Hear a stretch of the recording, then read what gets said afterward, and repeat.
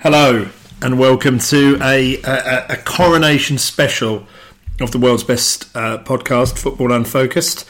This week, as you'd expect from such proud citizens of Britain, we are devoting the entire episode to His Majesty and the service that he will be providing to this great country of ours, Great Britain. And all of the content will be in honour of His Majesty and the ceremony that is taking place tomorrow as we record this on a Friday evening. Because of this, we have made a couple of very significant changes to Football Unfocused this week. Firstly, Matthew and I'm Mark, that's Matthew. Hello. Hello. We were just saying not to talk over each other. Yeah, and it's gone and done it. But we are actually recording it sitting next to each other in Chateau Mark in East London. Matt has come down from the lofty heights of Glossop and is sitting round my living room table, and it's a pleasure to have him here. But even more exciting than that, for the first time in Football Unfocused history, we have a third wheel, a third leg. Somebody who I share my life with in so many ways. Somebody with whom I have introduced a lodger into our house over the last 9 months. Somebody who you could argue I wouldn't have been able to introduce that lodger without the assistance of. And fundamental assistance, it truly was. This is none other than my life partner, Kelly. Hello. That's it. Yeah, that's it. So, yeah, this is against my will and my better judgment. But are you happy? Are you honoured to be on the world's leading podcast? Have you seen when I get there, I'll let you know. It's that sort of cutting edge banter that's going to bring in the millions of listeners. It really is. So, as you know, Kelly, obviously I know you're a regular listener. I mean, you've listened at least twice over the last 3 years that we've been doing this show.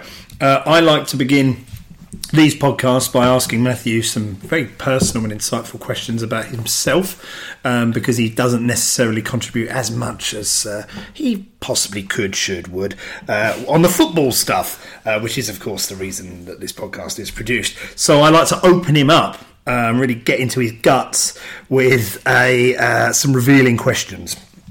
Matthew. We're going to do one for Kelly as well, aren't we? Absolutely not. Well, she can ask you a question. Yeah. Once I finish my questions. You were practicing your wedding speech at one point, just when you were introducing. It'd be pretty weird if I began. Better than that. Yeah, if I began a wedding speech by saying "Welcome to the world's leading football podcast." And this person who's facilitated the entry of my lodger to the world. I mean, that is pure. That is love. Yeah, I feel really special. Yeah. So you should. You're a very lucky lady. Yeah. As you know. As I've been told. Yeah. Well, as you by know. Mark. Yeah. Told / no or / already knew. Okay, come on. Matthew. This is yeah. Is this what you say when you listen to the podcast? Come on. I have various parts that I skip over. Yeah. Listen to the links he will go to avoid answering these questions. He's just doing anything he can to engage you. So, you know, we should have discussed strategy before recording this. It's like a police interview. We're the interrogators, and this prick is on a fucking leash. Yeah, Matthew. bad cop. Because this is Coronation weekend. These are going to have a royal twist in honour of His Majesty King Charles III, who is being crowned gracious leader tomorrow. Matthew, question 1. Do you like quiche? Joe Mason quiche the other day. It wasn't a royal quiche, but it was I do. It was tofu quiche. Tofu quiche? Yeah. With no egg, I'm assuming? No egg substitute. What is egg substitute? I don't know, it comes in a powder. It's nice. I think there's no flavour to it per se. It's more the what it does to whatever it's put in. What does it do? Because you can use like chickpea water, aquafaba. Yeah, there you go. This is why Kelly should be answering these questions. I like quiche. I probably liked it more when I was a student. It was quite a staple. Well, when you weren't a vegan. Yeah. So you could actually have some quiche that tasted of something. Yeah. Yeah, it's a funny thing because quiche he's nice, but it's not. You never feel. I think it's one of those things that in an old school kind of what's the word, patriarchy driven world, as a man you probably feel it's not like you don't go, you're not down the pub go, come on lads, get some quiche down here. Yeah, quiche.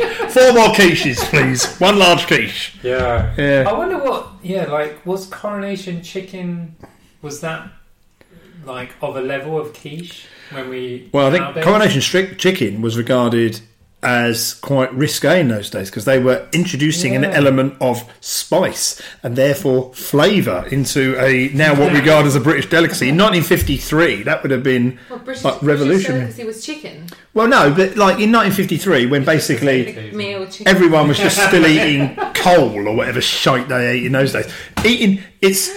Well, they fucking weren't they? You know. If you ever listen to this fucking podcast, we because I don't know how Coronation chicken's made. There's fucking coriander in it or something, isn't there? Like it's curry powder. Exactly. Sultanas. So that would have been the first time that a quote national dish had included some spice, some actual flavour. Before then, people were people were drowning in beef dripping and fucking lard. Right, so you do like quiche, is the answer. Right, second question. Matthew, this is in honour of His Majesty King Charles III.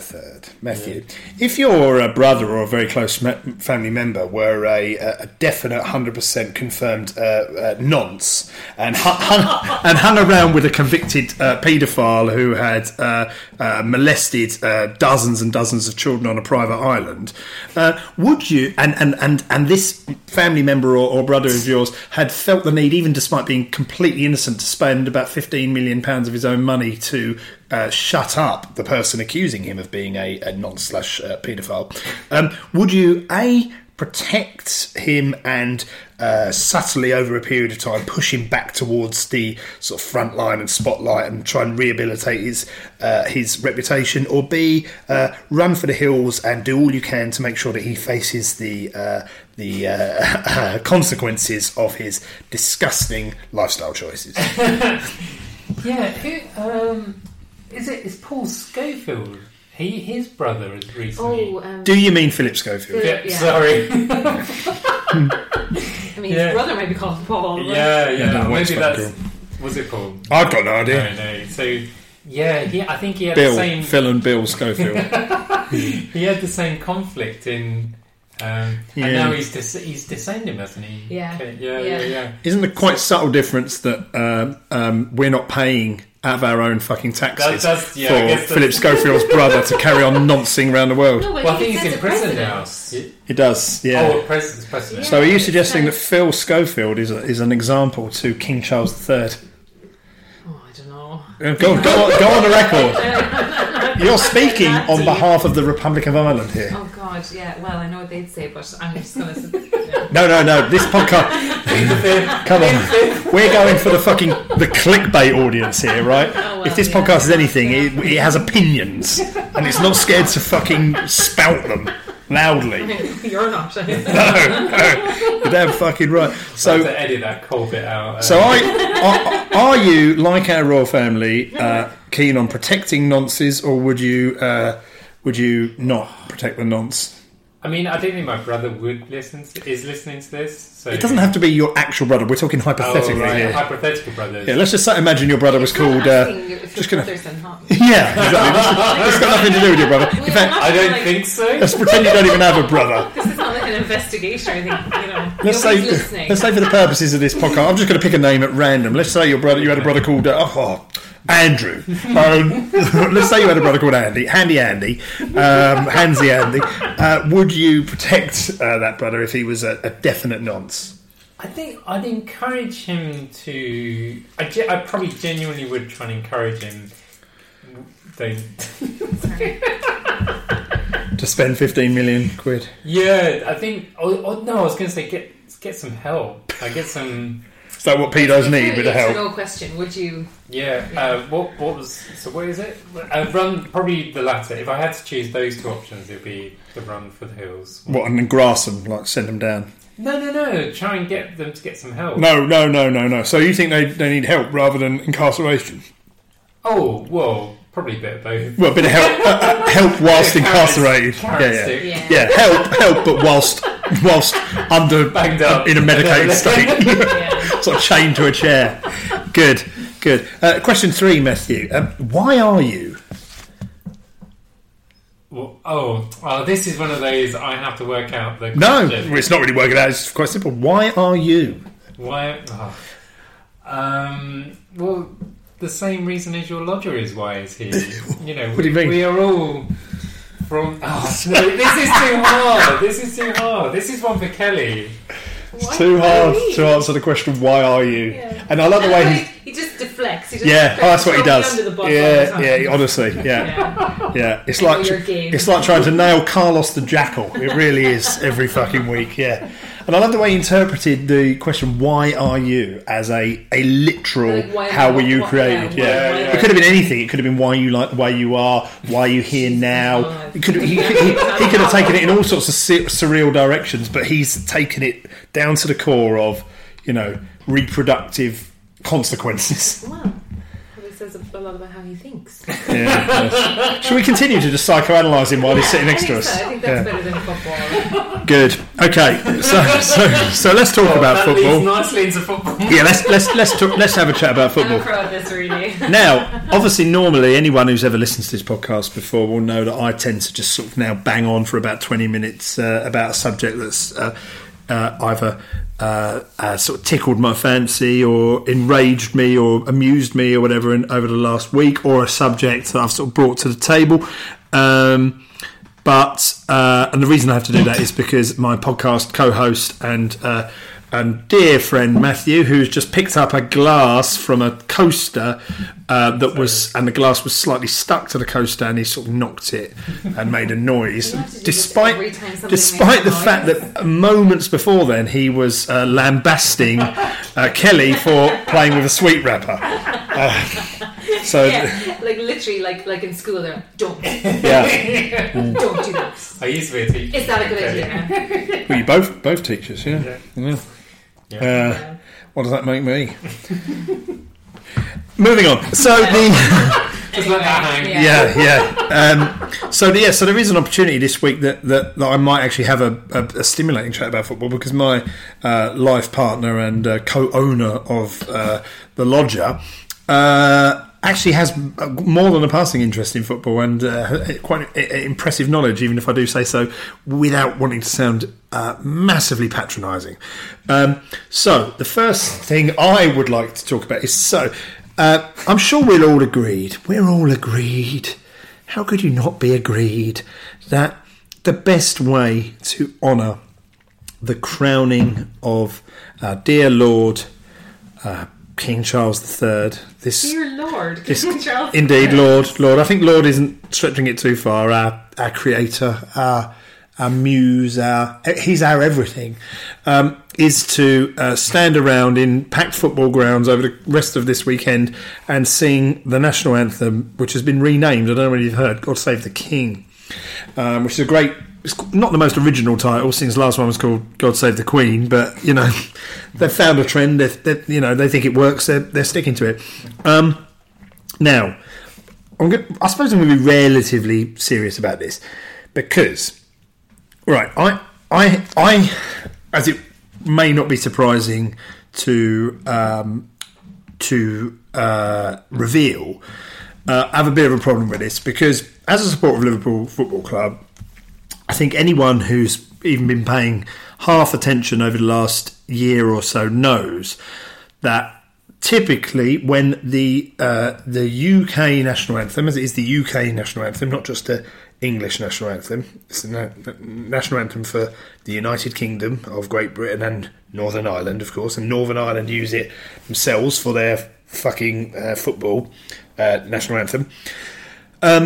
When that anthem gets played at events attended by Liverpool fans, it tends to be greeted with a level of hostility that some people find surprising. So last season at both the League Cup final and the FA Cup final, both against Chelsea, who ironically are as a club in pretty much every conceivable way the diametric opposite to Liverpool, in that they are a club that are intrinsically linked with sort of English nationalism and right-wing politics, and as demonstrated by their sort of headhunting behaviour in the sort of 70s and 80s, and their various examples that I could go in over years but won't, right up until quite recently, actions on the Paris subway, so it really then, I think, brought it into even sharper focus that you have one set of fans at those particular matches who are, classic, bring the St George's flag right at the place of your hometown down the middle of it, and it's essentially England fans, but on a club level, and then Liverpool, who identify themselves and represent themselves very separately from the majority of the rest of the certainly the English football pyramid. But a very specific reason for that, and that is because particularly from the late 1970s onwards, but all the way through the 1980s and up to and culminating in the awful disaster at Hillsborough in 1989, Liverpool was treated by the Thatcher government as essentially like an unwanted boil that needed lancing. It was in economic decline because of the dockyards being, not as industrially important to the nation as they used to be. Unemployment went sky high, social deprivation, drug addiction, all of those things were out of control.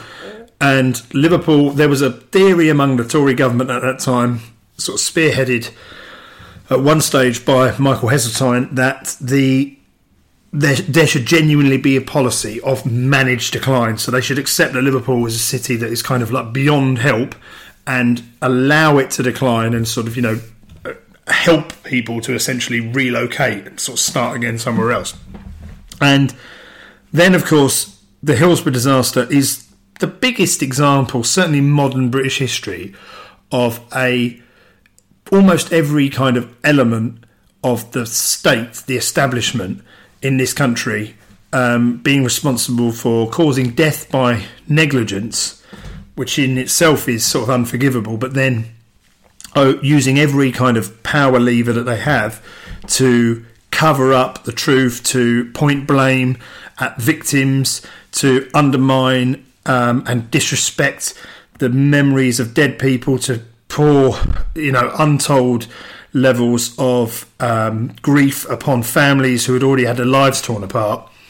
And that went on for a period of 30 years, and brave people who were prepared to, push themselves to the verge of insanity and economic bankruptcy in order to pursue the course of justice, took 30 years. It took 30 years until the lies that were told about them and the various instruments of state and the lies that they told were rolled back, for then, the sort of the truth to come out, and the verdict of unlawful killing was officially placed on every poor soul who died on that day. As a result of that, I think it's fair to say that the people of Liverpool and people associated with Liverpool Football Club have got pretty good reason not to feel that closely associated with the British state and the English state and the institutions and the establishment that sort of defines England most specifically as a nation. That is one of the many reasons why, but probably the most acute reason why, the English national anthem does not get well received by Liverpool. Liverpool is a place that thinks of itself as separate from the rest of England and the rest of the United Kingdom. They don't. A lot of people there, I'd say more than 50% of the people there don't support the English national team. They'll chant, "We're not English, we are Scouse." They despise the Tories probably more than any other part of the UK. Every single Liverpool game, the song "Fuck the Tories" is chanted relentlessly. So is it then any surprise that they see a song that is essentially a celebration of the establishment of, the monarchy and everything about the sort of British state as basically offensive and something that is, against everything that they stand for? So they've decided tomorrow, or today if you're listening to this, or a few days ago in all likelihood, if when you whenever anyone listens to this shit, that they're going to play the national anthem before every single match, including at Anfield. Liverpool as a club have clearly pushed back against this, and I've seen already what's going to be printed in the sort of programme and on social media, where the way that the club statement have worded it, it's pretty obvious that they've fought really hard to say, look, don't put us in this position, please. It's going to get booed by Liverpool fans. And then, obviously, this is the problem. This is the crux of my problem with it. It's not the fact that the anthem's going to get booed, because, if we lived in a world where people could rationally and calmly and intelligently listen to a reaction like that and say, OK, you know what, fair enough, they've got their own very specific reasons, they booed it, that's their right to do that, let's move on. But we don't live in that world. So what will happen, inevitably tomorrow, you can see it a mile off, is that match will get heavily focused on. The anthem will get played. It will be roundly booed through quite a large percentage of the people in the ground. And then social media will absolutely kick off. And the same sort of people, the very predictable types of people, the same sort of people who think it's fine to sing "Always the Victim, It's Never Your Fault" in football grounds, referencing directly to Hillsborough disaster, will go on social media and they'll spout off wherever they can in, podcasts and YouTube channels and that sort of stuff, saying, how can Liverpool fans moan about people singing songs that are disrespecting victims of disaster when they can't even respect the national anthem of their country? Now, there's millions of ways to attack that, not least the fact that the national anthem isn't specifically related to a disaster where 97 innocent people were crushed to death. And so, therefore, I think there's a massive difference between a righteous objection and opposition to a national anthem and not wanting to have horrible songs about, dead friends and relatives being sung at you. But that is what is going to happen. And it angers me already, even before it's even happened, that it's going to give the wrong sort of people the opportunity to spout off the most narrow-minded, awful bollocks to justify singing horrendous songs about dead people on the basis that Liverpool fans won't respect the national anthem. And very, very few, if any of those people, will make the effort to properly try and engage with the subject and to understand why Liverpool fans feel that way about the national anthem, react in that way to the national anthem. They didn't make any attempt to understand it last year, and I'm sure it'll be even worse tomorrow, because the Coronation, let's face it, is going to be a day where, jingoism and nationalism and all of those things is going to be at an all-time high. People are going to be whipped up on quiche, and it's going to be all over the fucking shop. So, I don't know whether either of my co-contributors have any feelings on that. What did it say? What did it say in the? You said? Oh, they worded it specifically in a way that showed that they weren't. Yeah, I mean, I've got it. It's basically like that. The Premier League, we've been asked to do this. We don't particularly want to, but without actually saying that. That is what they've said. Hold on, I'll find. They left it very open to be like, you have your own.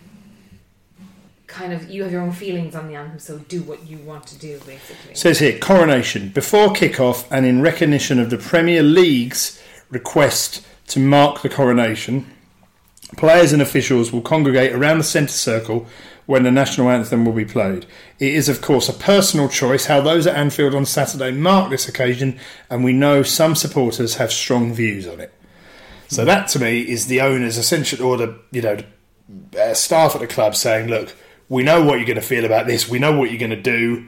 The Premier League have told us to do this, and this is what's happening. But I think that's a really good statement to make. Yeah. Because it's respecting that, like the supporters of that particular club have very strong views on it and probably will act in a particular way, but they're not shaming them for doing it. No, but that's Liverpool, though. That's not what I'm saying. That's what I'm saying. Well, Liverpool are not stupid. They know better than to, take the side of the Premier League against their own supporters, don't they? And to be fair, there's lots of things that people object to about the current ownership of Liverpool, but on the subject of Hillsborough, they've always been pretty on point in terms of, very good at kind of respecting it and kind of doing the right thing in every way. But I know that we live in a very kind of polarized world where everything is so black and white and adversarial, but the predictability with which this, by this time tomorrow, the game kicks off at 5:30 tomorrow. So by 5:25, when that national anthem is played, Twitter will be all over the shop. People will be talking about what a disgrace Liverpool fans are, and the usual suspects like the Daily Mail, the Daily Express, and the Murdoch press. Yeah, but they've written it all before. They have, but this is the day of the coronation, and this is, to people who give a shit about this sort of bollocks, this is a massive day. This is something that hasn't happened in like 70 years. So they'll say, even on this day, could they not have toned down their petty grievances for, to honour the king and to, on a day where people were supposed to be coming together, they're emphasising the divisions. That is what people will say. Yeah. That's true, don't you, Matt? I mean, come on. You see enough. I'm not on Facebook. I haven't got my alias set up yet. Well, yeah. Yeah. But you've been on Twitter before. You've looked on Twitter. You've seen the way that fucking conversations work on there. It's not known for its nuance, is it? And its reasoned debate. So will Liverpool be the only ones you think who will boo? I'd imagine so, because I can't think of any reason why any other club. What about Everton? Maybe, but they're not at home, so they're away. So you might get the away end of wherever they're playing this weekend. I can't actually remember who they're playing this weekend. You might get the odd away end and the odd person. I mean, I personally think that, on the day of the coronation, you're playing that national anthem, regardless of how you feel about even if you're someone who. Because I don't feel a complete lack. It's a bit disrespectful. They've been playing football during the coronation. Do you? Yeah. But it's not during the coronation. All the games are being played later tomorrow. Oh, that's better then. So they all kick off at 3, and then there's one at 5:30. Because I'm assuming the coronation must be in like late morning. Is it? I mean, I think it is. Well, the fly past is at 2:30. Yeah. And that's the only part I care about. So for the purposes of the tape, Kelly is not somebody who will necessarily be desperate to see the coronation tomorrow, but he's very keen on airplanes. And we happen to live on the flight path of, so whenever there's royal shit going on the Mall, for like, was it the Tribune of the Colour?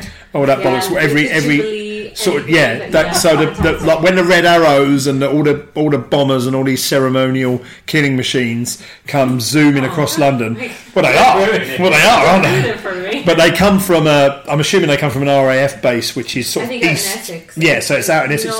So it's east of where we are, and they literally come normally quite low flying directly over our backyard, don't they? Looking at the flight path that they take, I can't remember where they started, but they come around, I think, out by Norwich, Norfolk, and then back in. Yeah, which is very interesting. But we're a long way down from Norfolk, though. You've got to come down. You have to come around. Then, yeah. I suppose the genius of their route is that they're equidistant between London and Norwich. That really is, even though I don't watch it and I do hate it. It's partridge. That one's for you, Gibbo. The travel tavern and like having your own plate. Yeah, but I thought I don't know enough. To and also, how do you make a big plate about planes? I'm sure you could have. Yeah. I don't know how you do that. So they have separated out the match a bit. Yeah, so because of that, on a normal Saturday. One of the ways that because I think we discussed a lot of this. Remember how during the lockdown, every game was allowed to be shown live on telly because no one could go and watch it live. So but under normal circumstances, Saturday at 3:00 is the protected kickoff spot for match attending fans. So if you want to watch a match at that time, you have to go to the game. And if you want to show it on TV, the TV companies have to pay to move the kickoff time to another day and another slot. I never understood that, actually. Why is it so protected? Because they want to. I think it's personally a good thing. I know. Yeah, but if we're in an age now where everyone wants to make money. Yeah. Like the teams want to make money, the TV companies want to make money. Why don't they just like? Well, I think you could argue that less is more. So if you made every single match available maybe then you weaken the product, and you know if it becomes more. If it becomes more common, more numerous, and you can watch every single match, then the ones that are then shown on TV are not maybe as interesting. It could also have the product is only valuable to be sold around the world as a TV fix on the basis it looks good. So people love the Premier League because all the pitches look amazing and the stadiums are full and they're noisy. They come through the speakers and they sound great. If suddenly every single game was available, let's just say.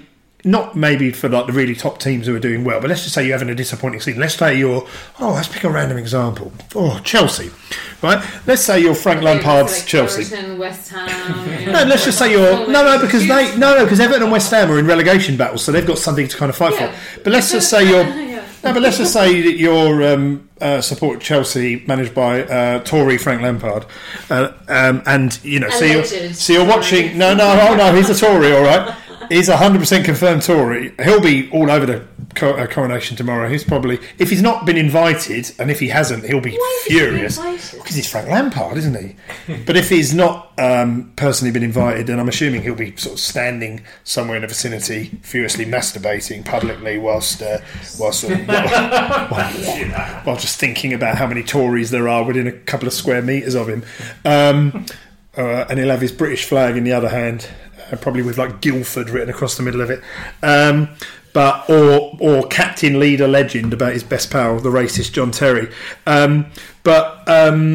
Let's just say you are Chelsea, for example, and you're having, by their standards, obviously they're normally like a winning machine. They're either in the title race or title winners, and they'll have won a cup and be in latter stages of European competition. And this season, clearly, they're likely to finish in the bottom half and they're going to win nothing. So this is a diabolically bad season.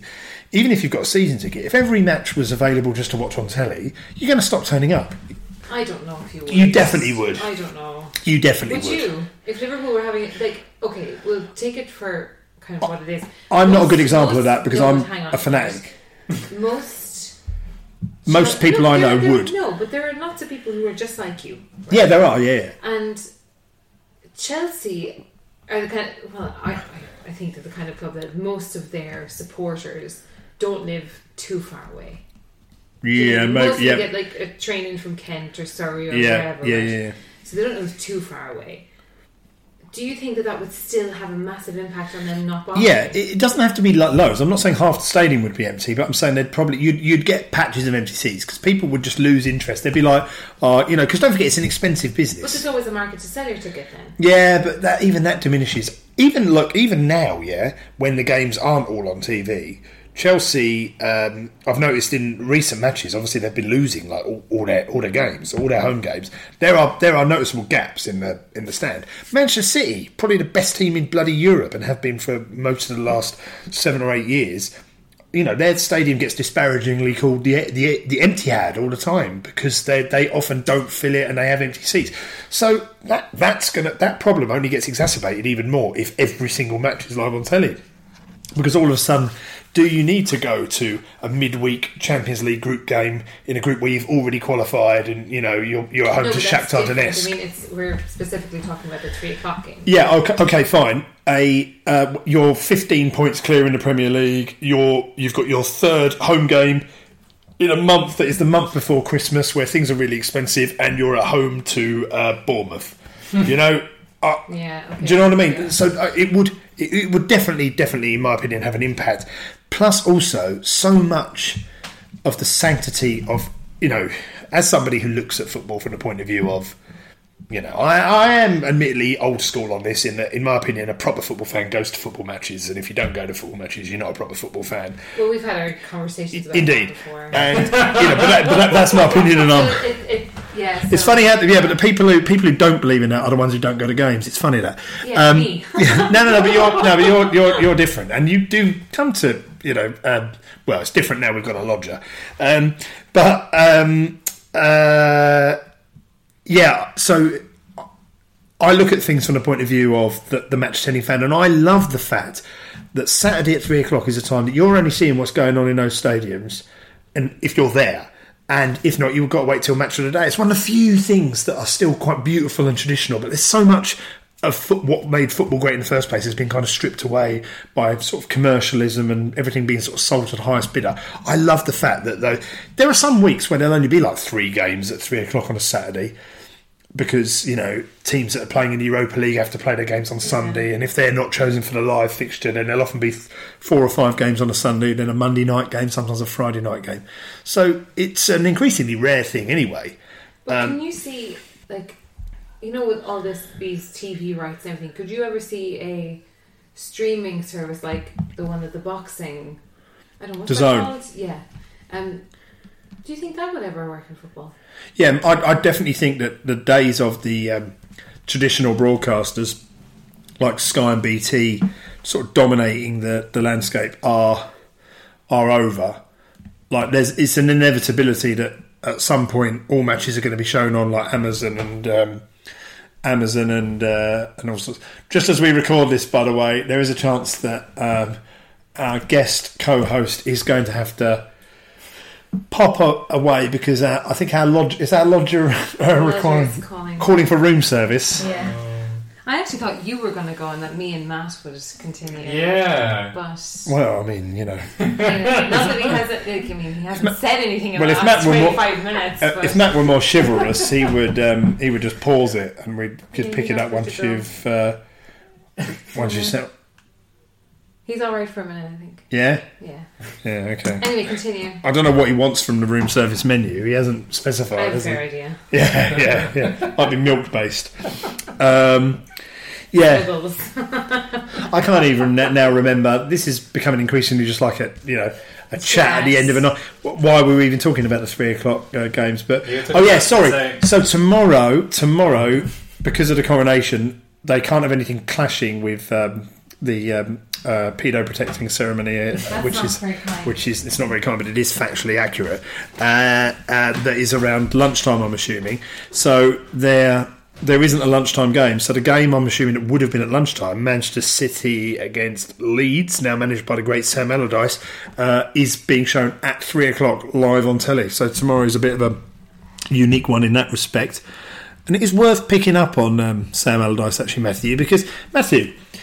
Could you also just reference Napoli? Yeah, we can talk about Napoli at the before we finish. But I think no one more than Sam Allardyce would think that we need to talk about Sam Allardyce because Matthew, name the top in your limited knowledge. I've seen the interview. Forget that. Name the top 3 or 4 managers in world football in your opinion. Would you? I would say Conte, interesting. Mourinho. Wow, you've gone quite old school. But then, hard line. So not Pep Guardiola, not Carlo Ancelotti. Not Jurgen Klopp. Probably Klopp. I really like. So you don't rate Pep Guardiola? Well, I think it was Sam Delaney was saying that he doesn't really rate Guardiola. Right. Or was it you? I can't remember. It definitely wasn't me. Okay. But yeah, there was he had a theory. I mean, I think he was being a bit of a provocateur, but he just went from one rich club to another. And I mean, that is true, and he's never managed anywhere where he didn't have rich pickings. But I would still argue that.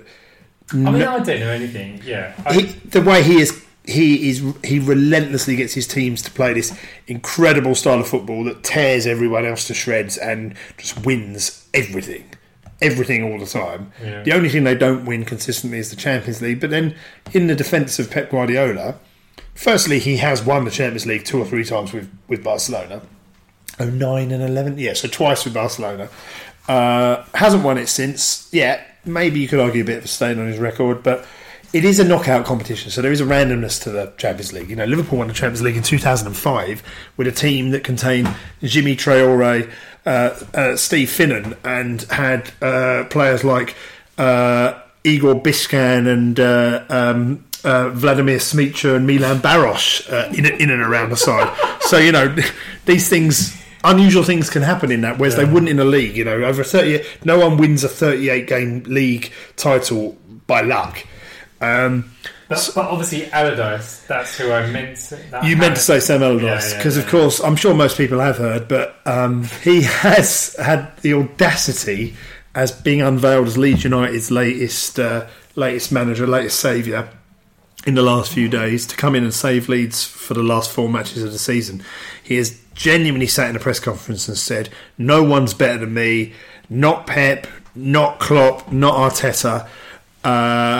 Now, I don't know whether he's being a bit tongue-in-cheek and just trying to provoke... I was listening to Sam Delaney, I was listening to a lot of Top Flight Time Machine on the way down, and Sam Delaney was talking about this, and he was he was quite generous in his interpretation of what Sam Allardyce was saying. He said, he knows exactly what he's doing, he's playing the crowd, blah, blah, blah. But then I think about when his first game after England, he was then trying to... I can't remember what he was trying to do. You mean after he got fired by England for agreeing to do like corrupt shit whilst drinking a pint of wine and being secretly filmed? And it just, and you know, sort of a lot of people just came out and it's just like that was pure hubris, like arrogance, like so. I know a lot of people probably do say, he's tongue in cheek, he knows exactly what he's doing, but actually, I think he is just like that. And when he got busted after that, he was like, I'm sure, he said entrapment won, didn't he? Yeah, entrapment won. Newspapers had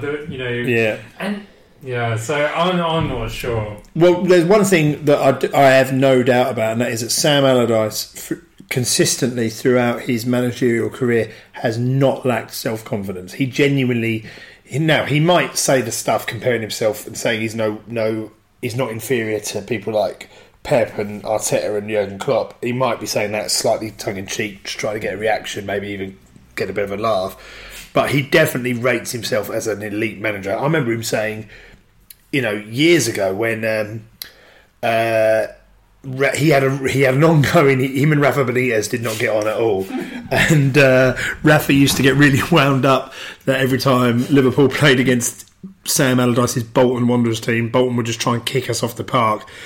And Rafa said really sarcastically after one. In fact, it might have been when Sam Allardyce was managing Blackburn, and I think they came to Anfield and got a draw or something. And Rafa said, like being quite uncharacteristically sarcastic, he sort of said, "Yeah, I'm sure everyone, like Barcelona and everyone, is going to want to watch that and copy how he plays and want to play like that."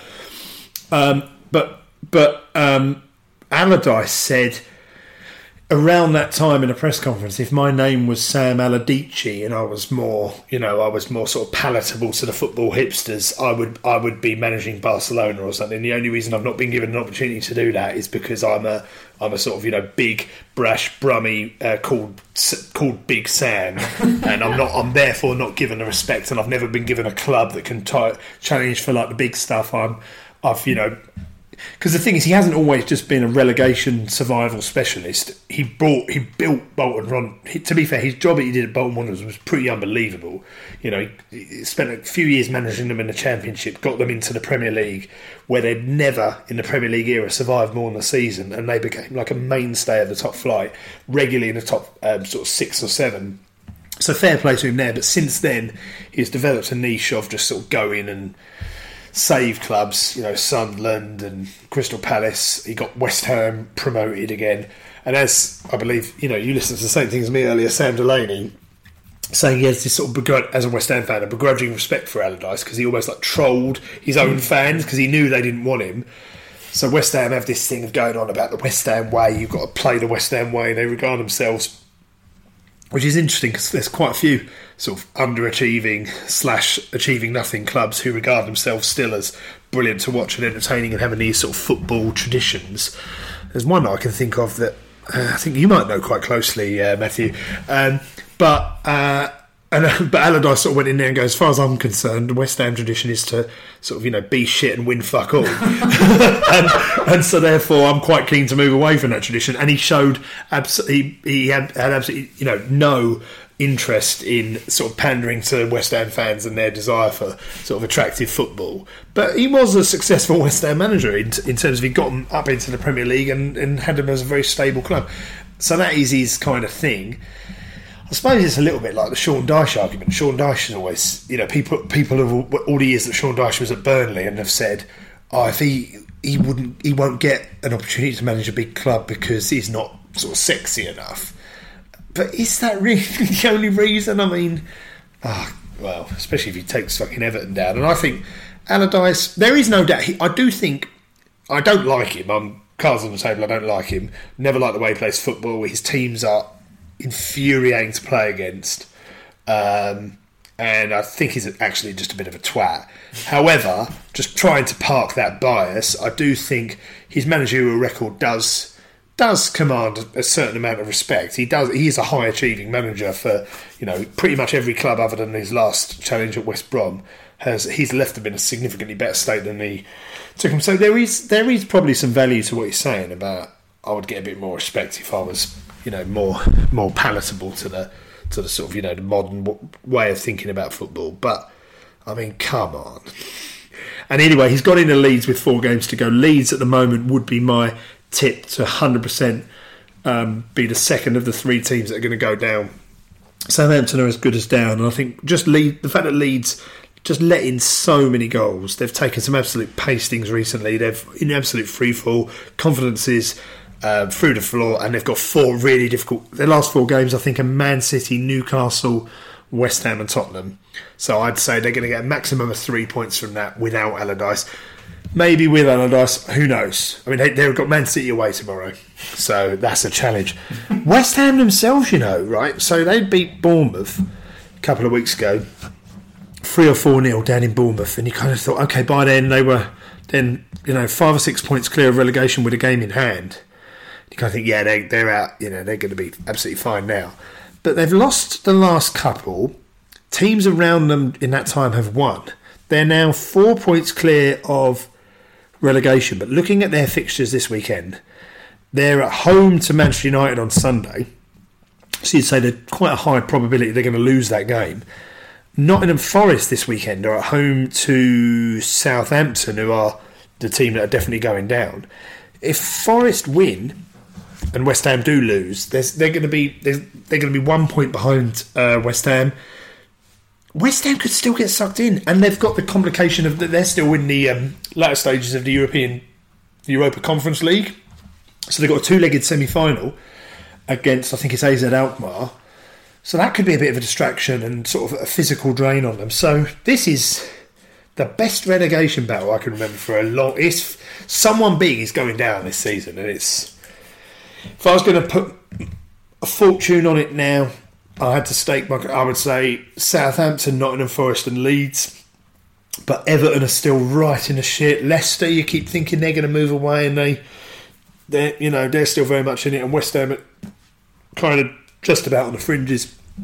Teams above that, I think, are all going to be fine now. Bournemouth, I've been saying all season, just so if anyone ever makes the mistake of thinking that my opinions or predictions have any value whatsoever, I would have said all season that 100% the one team guaranteed to go down at Bournemouth. They're the weakest team in the Premier League. They came up to Anfield and took a 9-0 pasting back in August.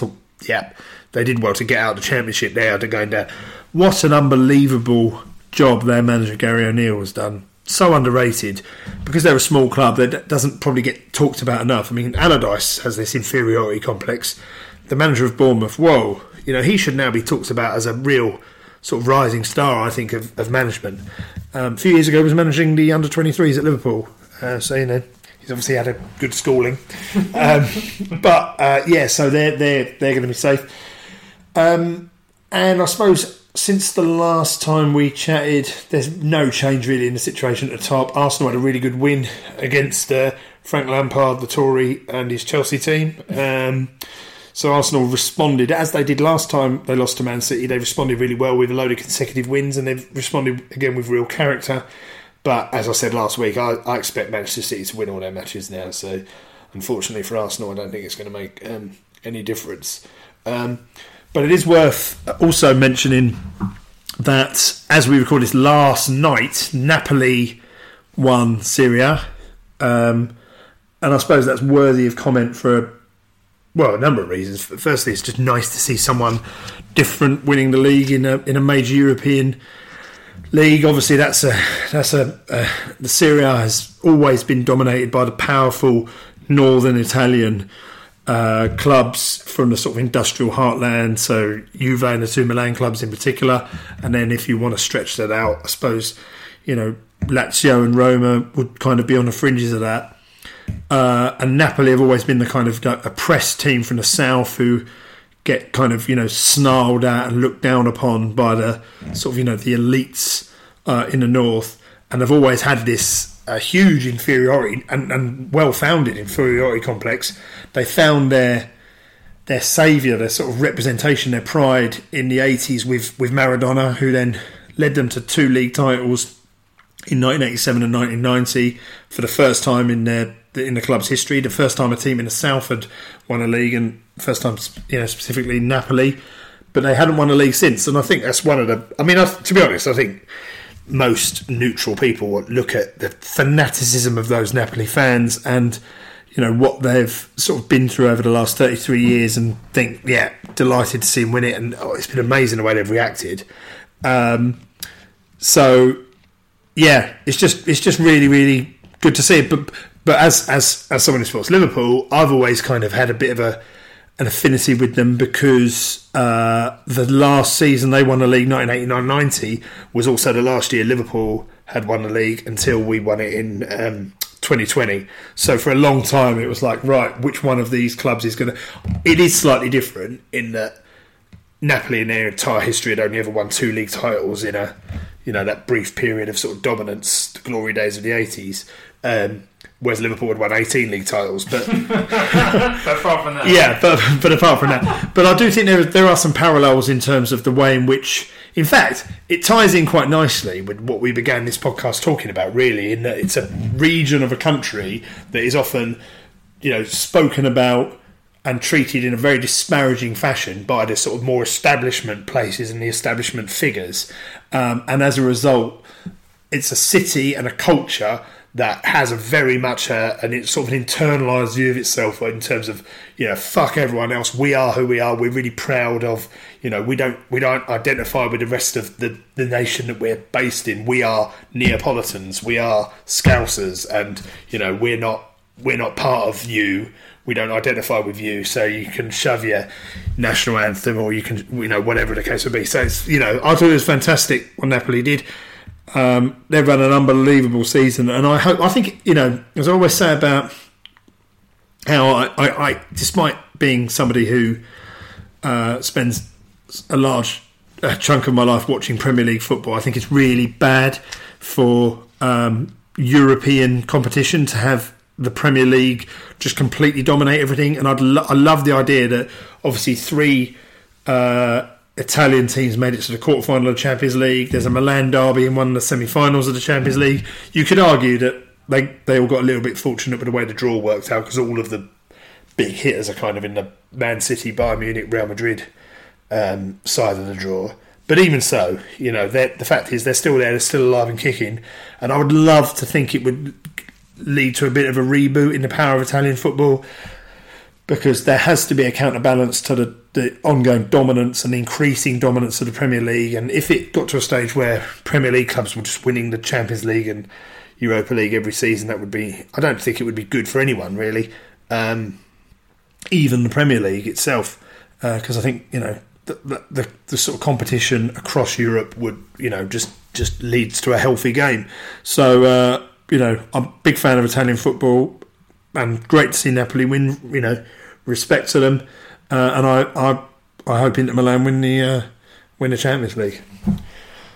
But I wouldn't put any money on it, Matthew, because it's probably going to be Real Madrid. Anything else to add, Matthew, on this Coronation special? Do you want to say something royal and supportive of King Charles III? No, only that Kelly is now gone. So that's why. I think our listeners probably ascertained that. Yeah. But no, she's dealing with our lodger. I can only imagine the room service order that our lodger is making is quite extensive. Yeah. The last few nights, in fact, pretty much since he's moved in, his room service requirements tend to be almost exclusively milk based. Yeah. But sometimes he does want new pants. And he wears these kind of weird pants that are sort of like held together by like sort of sticky, almost like label things, and they're almost like They're not really like young people today. Yeah, do you know what it is? It's entitlement. He doesn't know he's born. Yeah. It's fucking generation. What are they called? Avocados. No, no. What's the fucking generation called? Z. Z. Yes, it's them.